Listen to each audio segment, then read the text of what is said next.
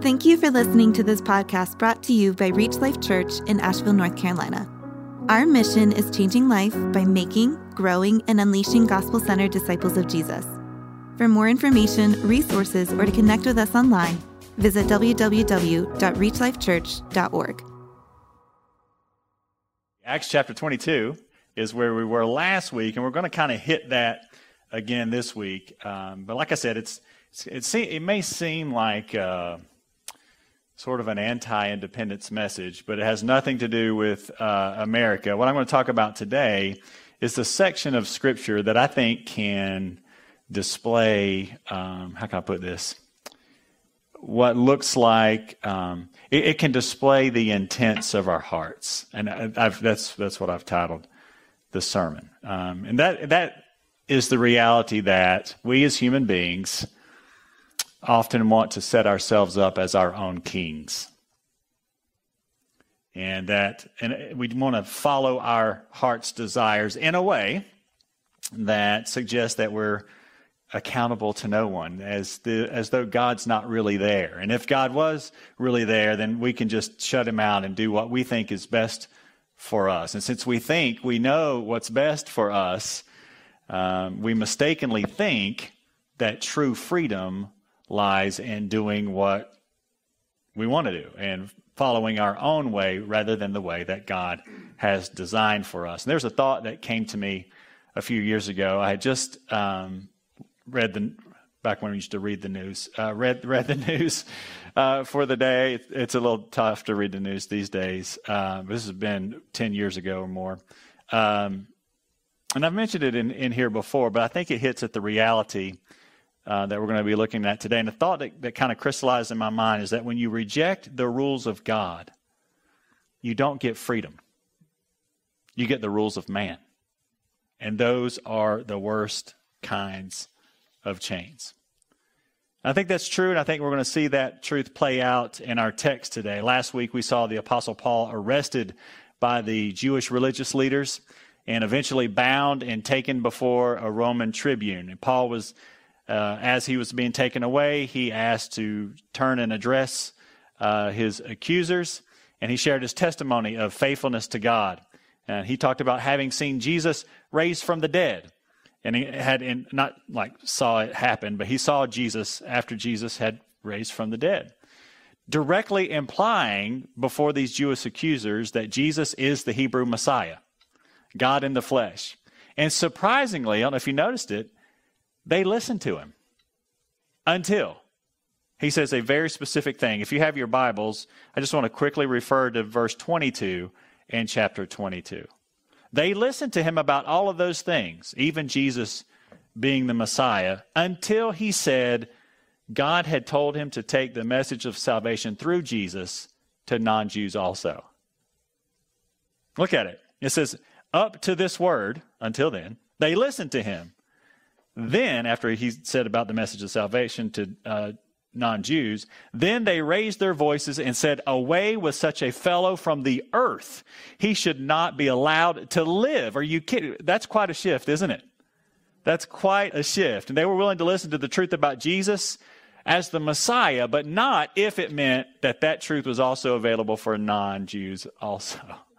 Incredible. This shows something about the true intents of their heart, or contents even, of their hearts, again, which is the title of our message today. And we're going to, it kind of begins to hit on the topic that we're going to explore today. So they were about to flog Paul, move forward a little bit in the event. They're about to flog Paul until he let the tribune know, hey, I'm actually a Roman, let's paraphrase, hey, I'm actually a Roman citizen.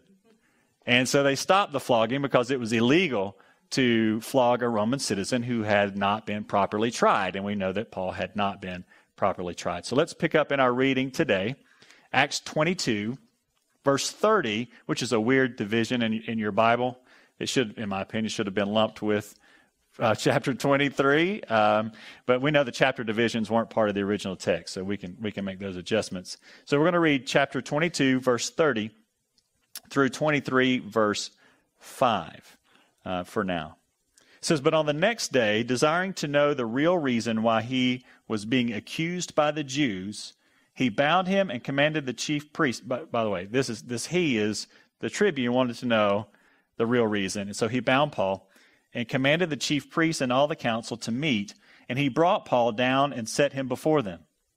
And looking intently at the council, Paul said, "Brothers, I have lived my life before God in all good conscience up to this day." And the high priest Ananias commanded those who stood by him to strike him on the mouth. Then Paul said to him, "God is going to strike you, you whitewashed wall. Are you sitting to judge me according to the law, and yet contrary to the law you order me to be struck?" Those who stood by said, "Would you revile God's high priest?" And Paul said, "I did not know, brothers, that he was the high priest, for it is written, 'You shall not speak evil of a ruler of your people.'"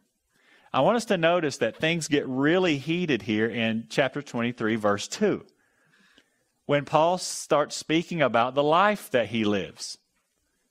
The key to this is key to understanding in our passage today, because Paul says he lives this righteous life before them, in front of them. They know it. They know he lives righteously and thus is not guilty of what they're saying he's guilty of. Yet the high priest commands the people standing there to hit Paul in the mouth.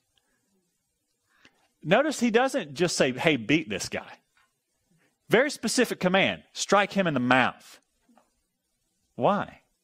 Shut him up. I do not like what he is saying, right? Strike him in the mouth. He hated what Paul was saying. He wanted to shut him up. And just a little side note for our own discernment development. The person in a debate that seeks to silence the other one by force is usually the guilty party. Because falsehood and deception cannot afford to tolerate fair and honest questioning, critique, or discussion. You may want to take a picture of that. That's very applicable in our lives.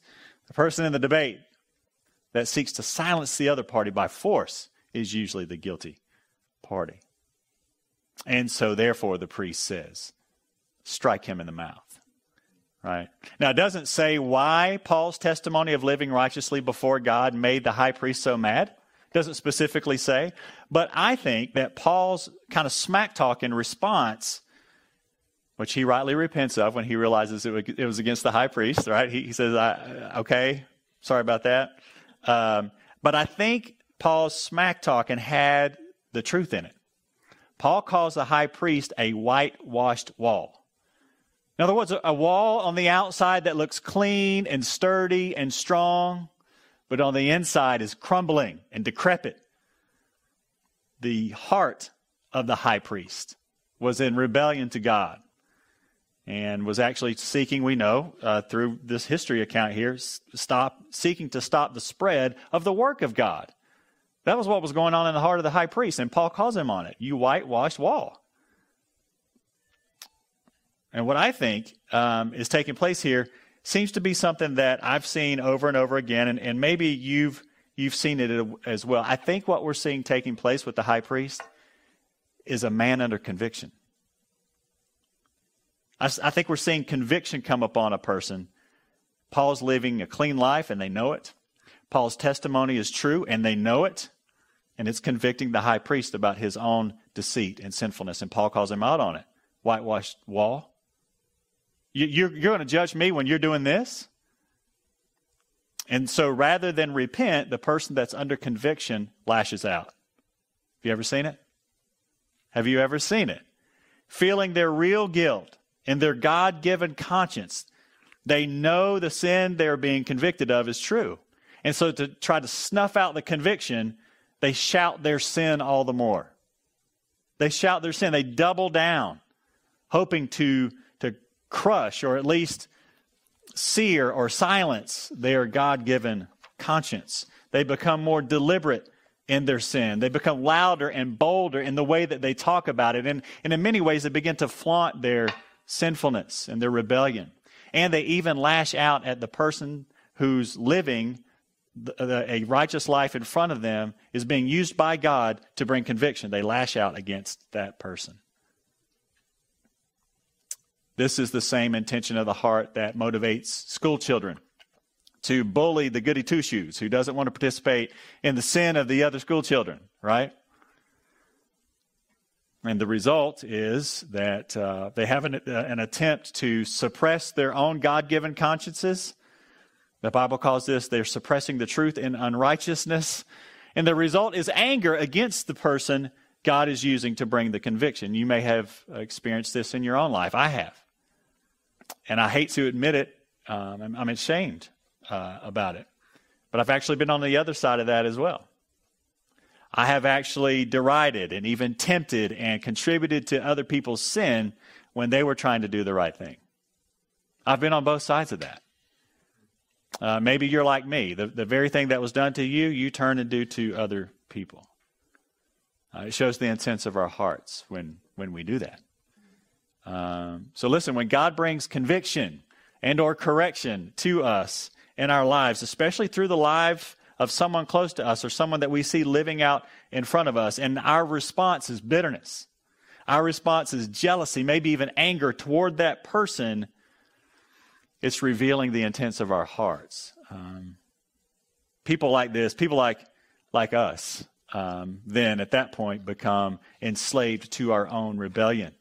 We have put shackles on ourselves. We are the ones being controlled, manipulated by our own sinful hearts. And please hear me. When we try to shout down or shut out God's loving correction in our lives, we do not get freedom. We get chains of our own making. We choose to be slaves to our own wicked hearts. And so we will see here now that these accusations were motivated by wicked hearts that are coming against Paul. Let's pick up in 23, verse 6. We'll read through 10. It says, "Now when Paul perceived that one part were Sadducees and the other part Pharisees, he cried out in the council, 'Brothers, I am a Pharisee, a son of Pharisees. It is with respect to the hope and the resurrection of the dead that I am on trial.' And when he had said this, a dissension arose between the Pharisees and Sadducees, and the assembly was divided. For the Sadducees say that there is no resurrection, nor angel, nor spirit, but the Pharisees acknowledge them all. Then a great clamor arose, and some of the scribes of the Pharisees' party stood up and contended sharply. 'We find nothing wrong in this man. What if a spirit or an angel spoke to him?'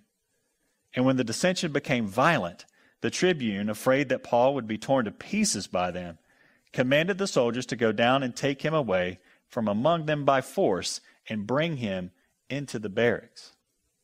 So Paul strategically says something to divide his enemies, right? Like Paul makes a pretty wise strategic choice here. Then, all of a sudden, those who agreed with Paul on their pet issue now find nothing wrong with Paul. You notice this? They're ready to kill the guy. And then he agrees with them on their pet issue about the resurrection. Oh, we find nothing wrong with this man. His message might be from heaven. An angel could have told him this. What a shift that reveals the intents of their heart in bringing the accusation. They were disingenuous in the first place. They knew that they were not telling the truth about Paul. What's wrong with this guy now? Haven't we seen that in our own time as well? I mean, haven't we seen people pick and choose who or what they're willing to condemn based on their own personal biases? Haven't we seen that? We see it all the time. Some celebrity or politician does something wicked and they get in the tabloids. And they're soundly and rightly condemned in the tabloids unless he or she agrees with the reigning social or political paradigm on some hot button issue, or it helps some agenda in some way, and then that person gets a pass. Haven't we seen this? They might even set that person up as a hero. People even change their religions based on what they want to be true. You know that? People pick and choose what they want to believe and lift up and condemn based on their sin of choice. And it's not just celebrities and politicians. We regular folks do the same thing. We can be politicians too, can't we? Duplicitous. If you don't convict me of my sin, you're okay with me. I tell you what. I won't convict you of your sin, and you don't convict me of my sin.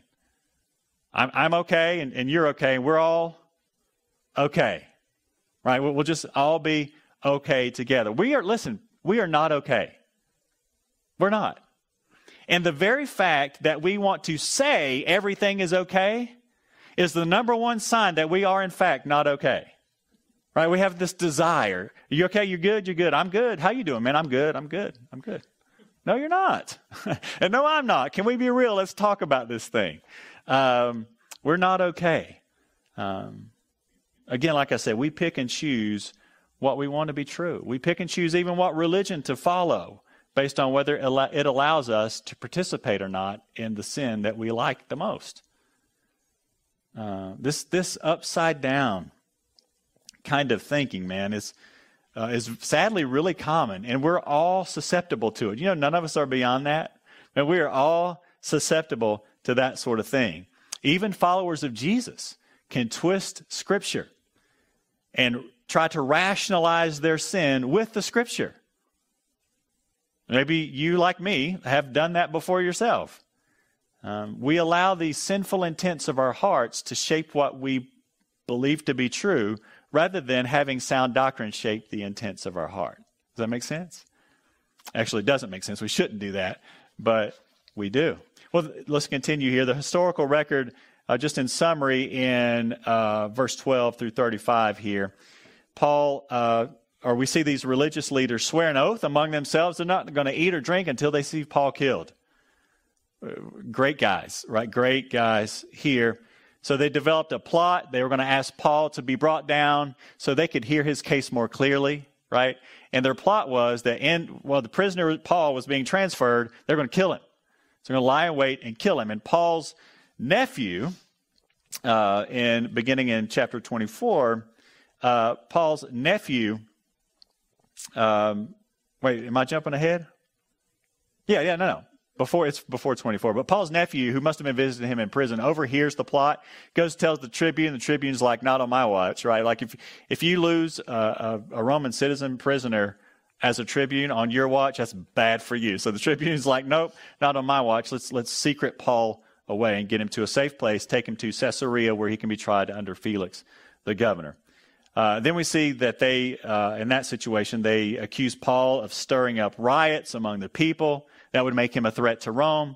They accuse him of seeking to defile the temple. That would make him commit blasphemy before God. So they're essentially saying this guy's an enemy of this state. This guy's an enemy of God himself, right before Felix. So let's begin in verse 10 there. Paul's going to give his defense before Felix. And we're going to read the rest of the chapter together. And when the governor had nodded to him to speak, Paul replied, knowing that for many years you have been a judge over this nation, I cheerfully make my defense. You can verify that it is not more than 12 days since I went up to worship in Jerusalem, and they did not find me disputing with anyone or stirring up a crowd, either in the temple or in the synagogues or in the city. Neither can they prove to you what they now bring up against me. But this I confess to you, that according to the way, that is what we would call Christianity now, right? According to the way, which they call a sect, I worship the God of our fathers, believing everything laid down by the law and written in the prophets, having a hope in God, which these men themselves accept, that there will be a resurrection of both the just and the unjust. So I always take pains to have a clear conscience toward both God and man. Now, after several years, I came to bring alms to my nation and to present offerings. While I was doing this, they found me purified in the temple, without any crowd or tumult. But some Jews from Asia, they ought to be here before you, and to make an accusation, should they have anything against me. Or else let these men themselves say what wrongdoing they found when I stood before the council. Other than this one thing that I cried out while standing among them, it is with respect to the resurrection of the dead that I am on trial before you this day. Pick up in 22. But Felix, having a rather accurate knowledge of the way, put them off, saying, while Lysias the tribune comes down, I will decide your case. Then he gave orders to the centurion that he should be kept in custody, but have some liberty, and that none of his friends should be prevented from attending to his needs. And after some days, here's where we're going to hone in. After some days, Felix came with his wife Drusilla, who was Jewish, and he sent for Paul and heard him speak about faith in Christ Jesus. And as he reasoned about righteousness and self-control and the coming judgment, Felix was alarmed and said, "Go away for the present. When I get an opportunity, I will summon you." At the same time, he hoped that money would be given to him by Paul. So he sent for him often and conversed with him.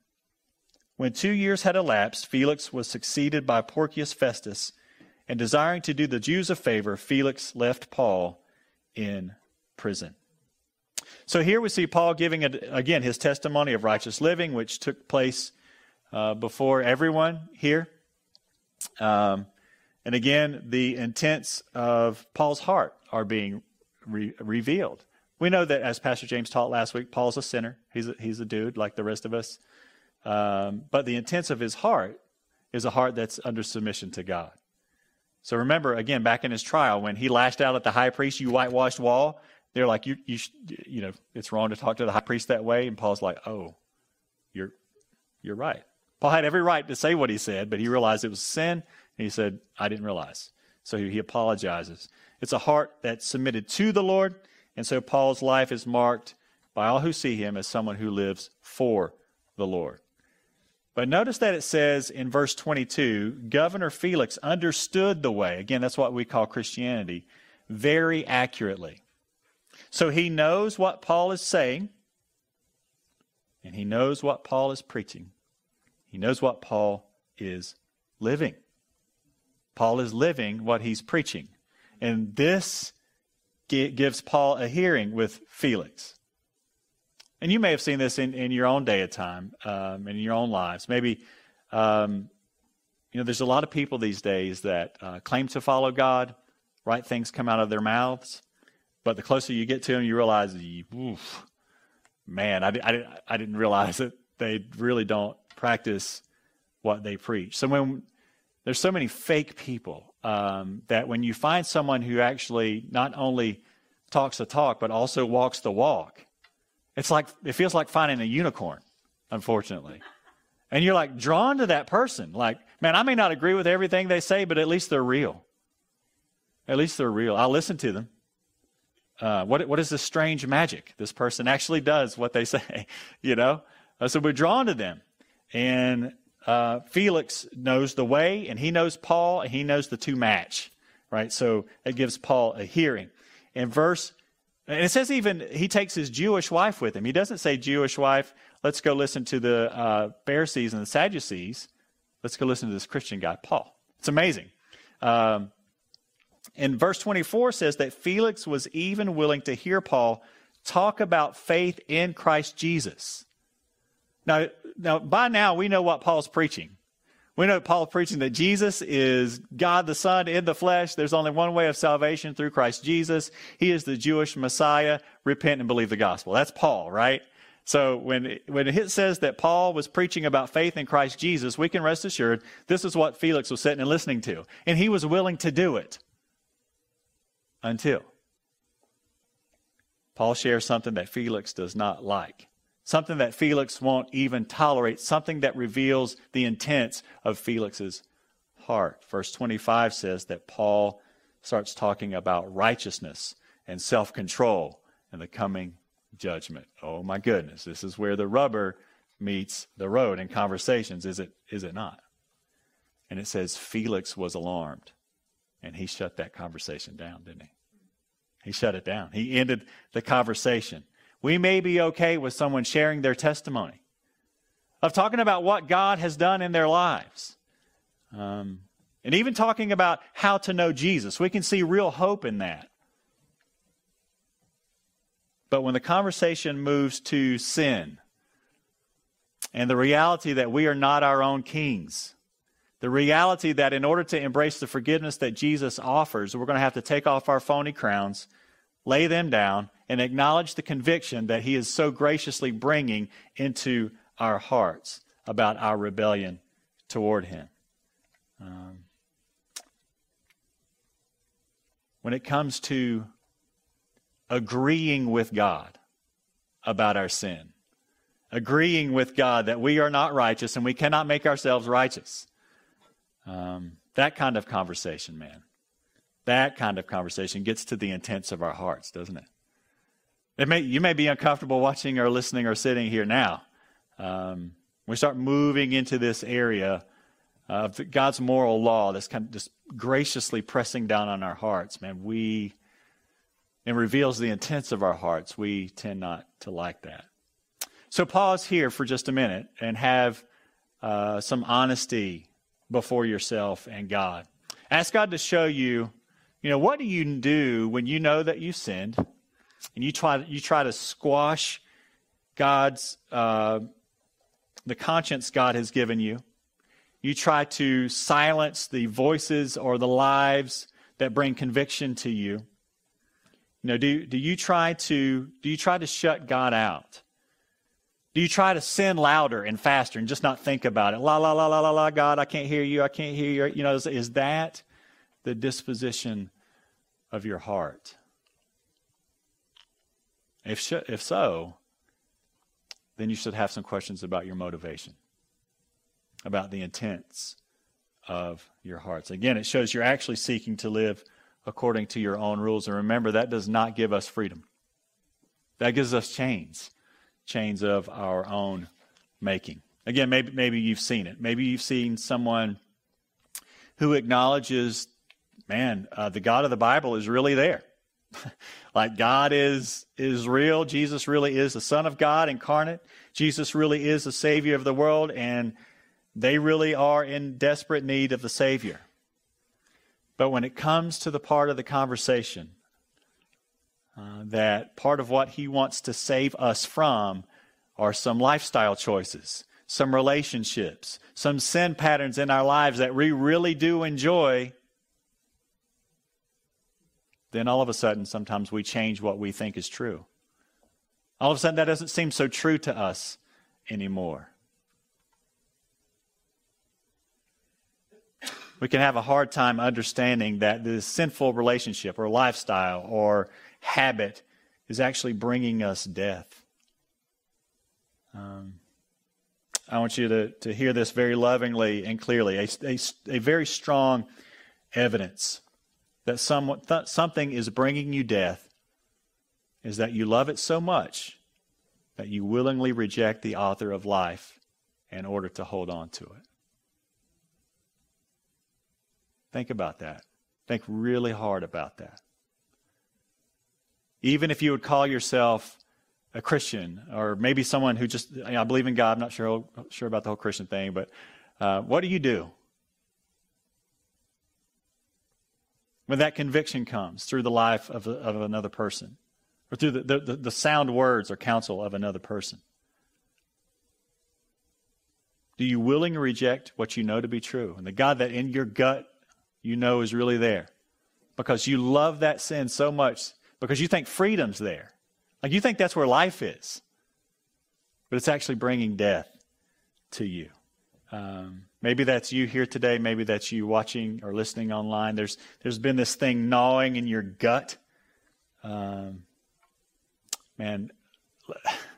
let me just ask you, why continue to do that to yourself? And put down your weapons. Stop fighting God. He wants to set you free. It's like trying to save a kid from drowning, and they fight you, right? Like they don't understand. I can save you. I can save you. Man, run to Jesus. He will set you free. Well, as I said a couple of weeks ago, when we live in sin, we aren't only missing the mark, we're also missing out. You're missing out. You don't know it.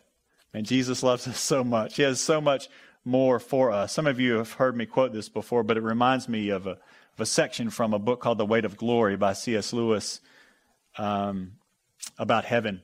He says, "It would seem that our Lord finds our desires not too strong, but too weak. We are half-hearted creatures fooling about with drink and sex and ambition when infinite joy is offered us. like an ignorant child who wants to go on making mud pies in a slum because he cannot imagine what is meant by the offer of a holiday at the sea. We are far too easily pleased. Right? It's an old country song growing up says, we are truly looking for love in all the wrong places. Truly.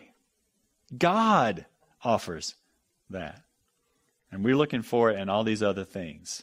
You know, there's a threshold we all have to cross. God has crossed the infinite chasm between us and himself. He is the initiative taker.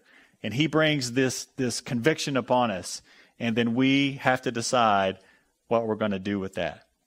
Are we going to leave behind those things that are bringing us death and embrace life? Or are we going to reject the author of life and embrace the things that are bringing us death? I want to read a passage of Scripture. It's my favorite passage in all the Bible. I want you to remember who the author of life is. I want you to take a look at Jesus afresh here and look at what he is, who he is and what he came to do. John 1. It's coming up on the screen. In the beginning was the Word, and the Word was with God, and the Word was God.